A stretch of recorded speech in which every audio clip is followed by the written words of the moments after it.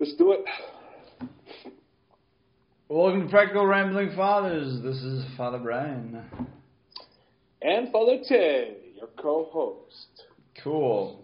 Co-host, meaning to host. Or is it with? I think it's with, isn't it? Anyways. Yes. Welcome to the last conversation about the Ten Commandments. Thou shalt not kill, I would never. Today we're going to talk about the 8th commandment. Thou shalt not bear false witness against thy neighbor. Boom. And so, how would I not want to do that? Yeah. So it goes, before we even begin talking about that, let's talk about truth in general, right? I'm not going to dive into a philosophical argument, but it's more of like, you know, when you love someone, you have a good friend, don't you want to help them grow? Don't you want them to do like the best they can on a project? Don't you want them to be admired by others, right? So that's where this commandment is coming from. That you long to say what's good, to build people up, that you long to speak the truth, because it not only set you free, but also set your friend free, right? And it's not a coincidence that Jesus describes himself, as we'll hear in this upcoming gospel this weekend, is, I am the way, the truth, and the life. If when God speaks good things and it comes into fruition, should we not do the same? Right? God has given us these beautiful things by blessing us, you know, by giving us beautiful names. Should we not do the same of wishing well upon the other, wishing good fortunes and good blessings on those around us? Right, that whole entire sense of truth and love are parallel. Jesus is both of them, and so in order to say the truthful thing is also to say the loving thing. Not that. There aren't times where the truthful things might not be said, and this is the great thing. It's not, you're not lying, you're just not saying what could be said. So, in other words... Yeah, what's a practical way of saying that? Yeah, I had a... charitable way of saying that, yeah. Yes, he said, there are certain truths that are not privy to the public, right? So when the circumstance presents itself, there are certain truths that the other person, the other part that's with you, does not need to know, right? So, for example, you're doing a project with your friend, or you're in a conversation. The person that they're talking about, you know them pretty well, and so whatever background you have in that person, the person speaking to you does not have the right to know what you know. So in that sense, you're not lying by not telling them more info, because you're protecting the other person too as well.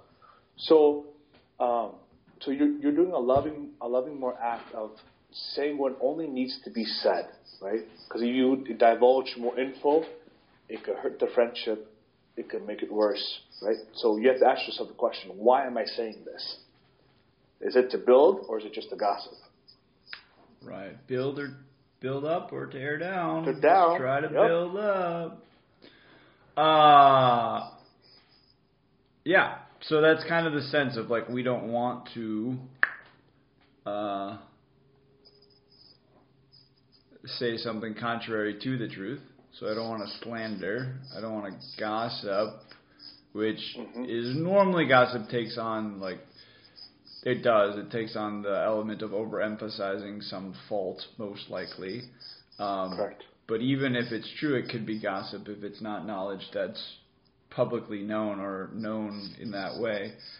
The other thing is we also have to be mindful, as we talked about, you know, even taking the Lord's name in vain. We just have to be mindful of what we say and how we say it. We just have to be more conscious of that and aligned to love and to truth in what we say and in what we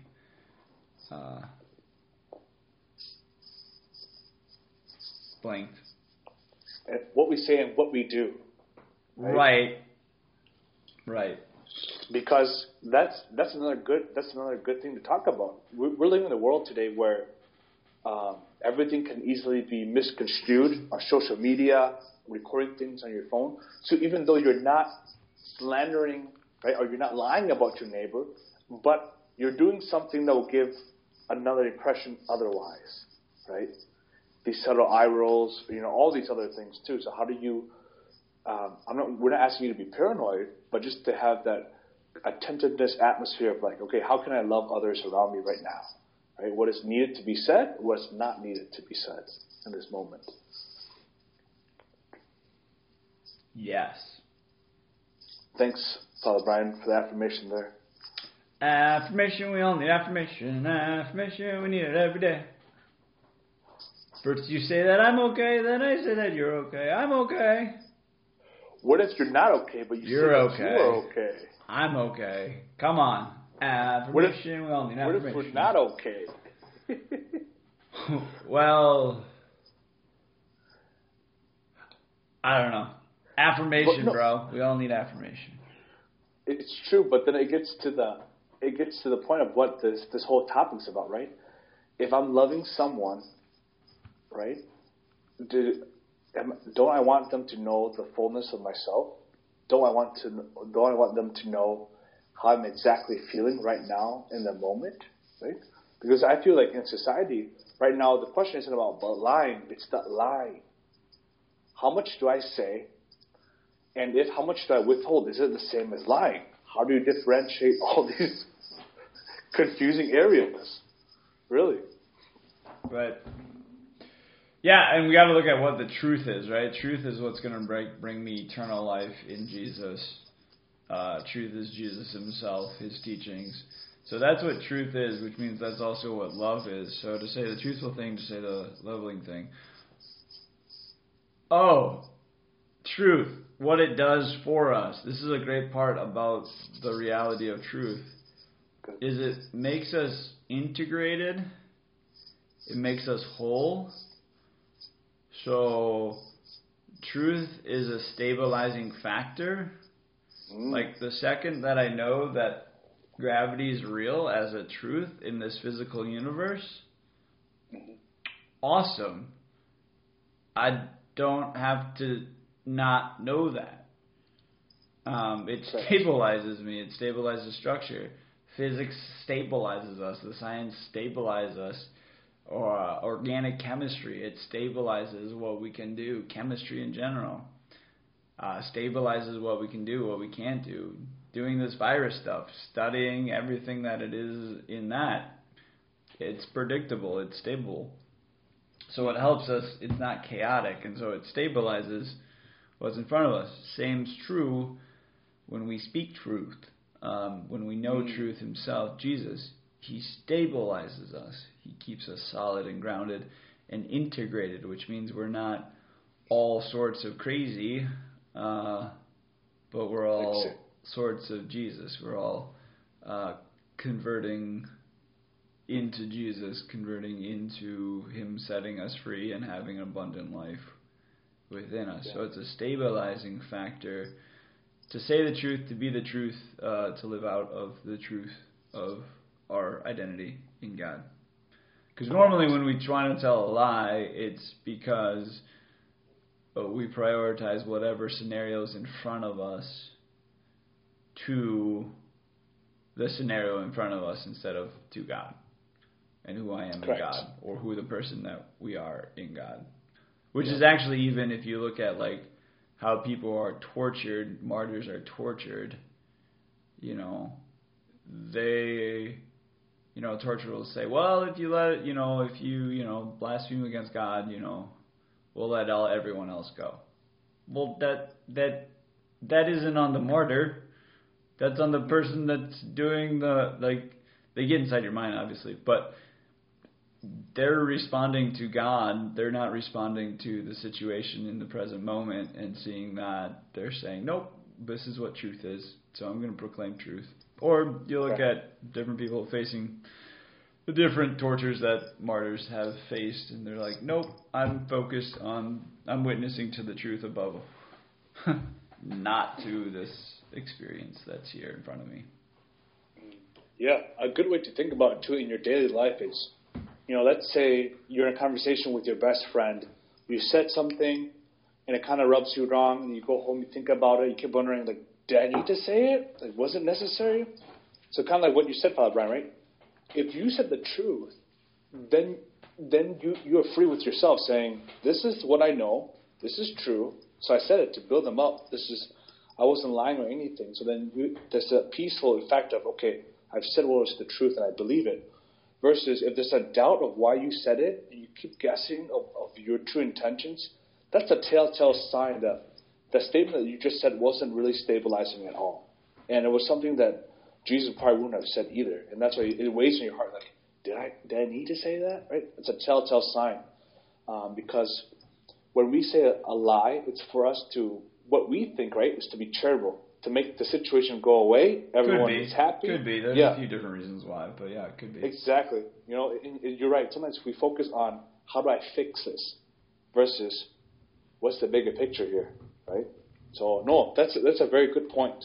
Of once we say the truth, then it's out of our hands, right? If we say the truth and people accept it in a very good way, then it's a win-win for both sides.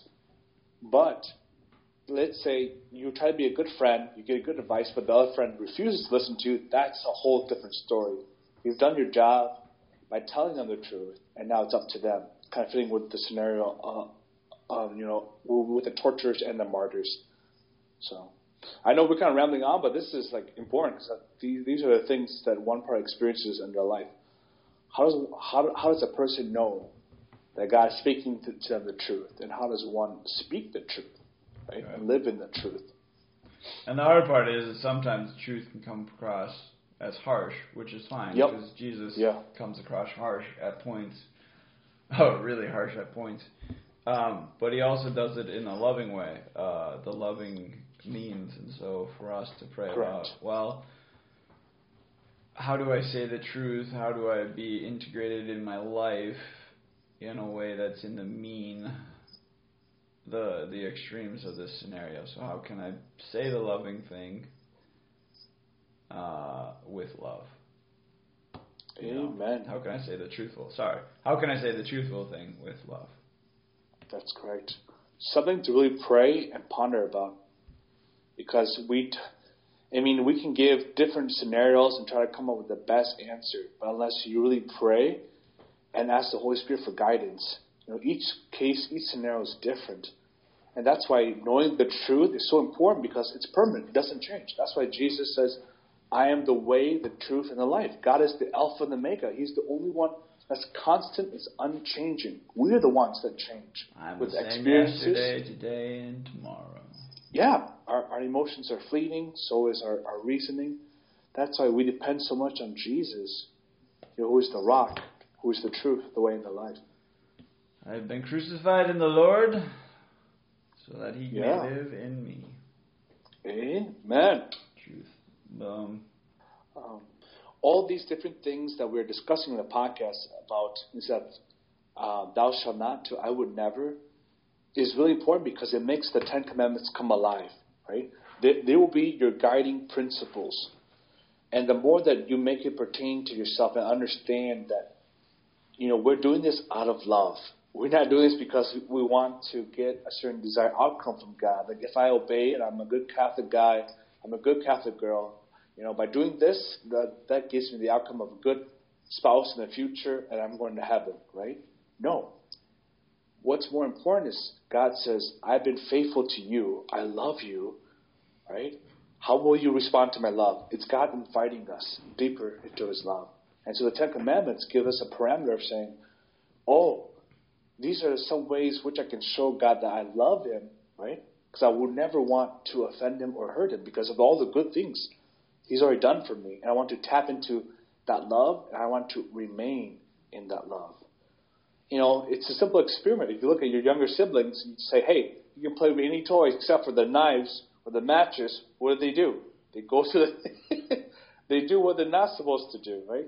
So in the same way, we have to be humble and to really ask God for the grace. Help me to view these 10 commandments as my witness of love to you, right? Help me to open myself so I become the best that I can be and to love you to the best of my abilities. If you really think about it, the 10 Commandments are really the 10 ways in which we can empty ourselves in order to fill more ourselves up with God, and so that we could be one in union with God to be true disciples of Christ. Right. Another take kind of would be you read it all the way through St. Paul's letters is, okay, now that God became man, what's now possible? And if you look at the book of Revelation, they're all sad because they can't open the scroll, and the Lamb comes and opens the scroll. It's great. Well, what was the scroll? They ate it. It was sweet in their mouth, but it was sour when it hit their stomach. Well, what was that? Well, that was the entire Old Testament of saying the Israelites took upon themselves the 10 Commandments, and they said, all right, we're going to do this by our own willpower. We're going to just crush this, and we're just going to say, yep, we're awesome. We're going to take this upon ourselves. Okay, perfect. Well, when they swallowed it, it was sour to their stomach. What is that? Humanity cannot do this by themselves. There is no silver bullet of our will that all of a sudden we're not fallen. Like all of a sudden, I'm no longer have concupiscence. That's nice. But what do I have? I have Jesus, which is the antidote, in some sense, the antidote of the concupiscence. And so Jesus in the New Testament, right? Jesus through our baptism, Jesus through the sacraments, he writes the law, what? On our hearts, right? So now in Jesus, through baptism, through grace, we can actually live these out. And through patient endurance, running the race well, being focused on Jesus, being focused more on Jesus than on ourselves, we die to ourselves, we crucify the flesh in order to live an abundant life in Jesus. And so there's the sense of, and that's why in the book of Revelation everyone rejoices at the Lamb slain, because the Lamb is Jesus and he's able to open the scrolls, which I really have a very interesting image with that. I'm trying to picture a lamb opening a scroll with hoofs. I don't know how that's possible. But anyways, that's where my imagination goes when I read that. I'm like, what? How does a lamb open a scroll? Cool. How does it even work? How does it even work? I must not just grasp what... Anyways. If anyone are lamb owners, give them a scroll and see if it works. I'm just curious. It sends videos and pictures. Yeah, there you go.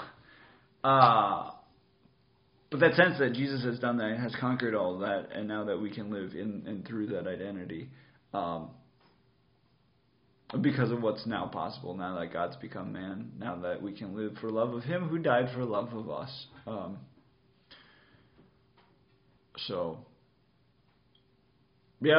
It's grace working in us.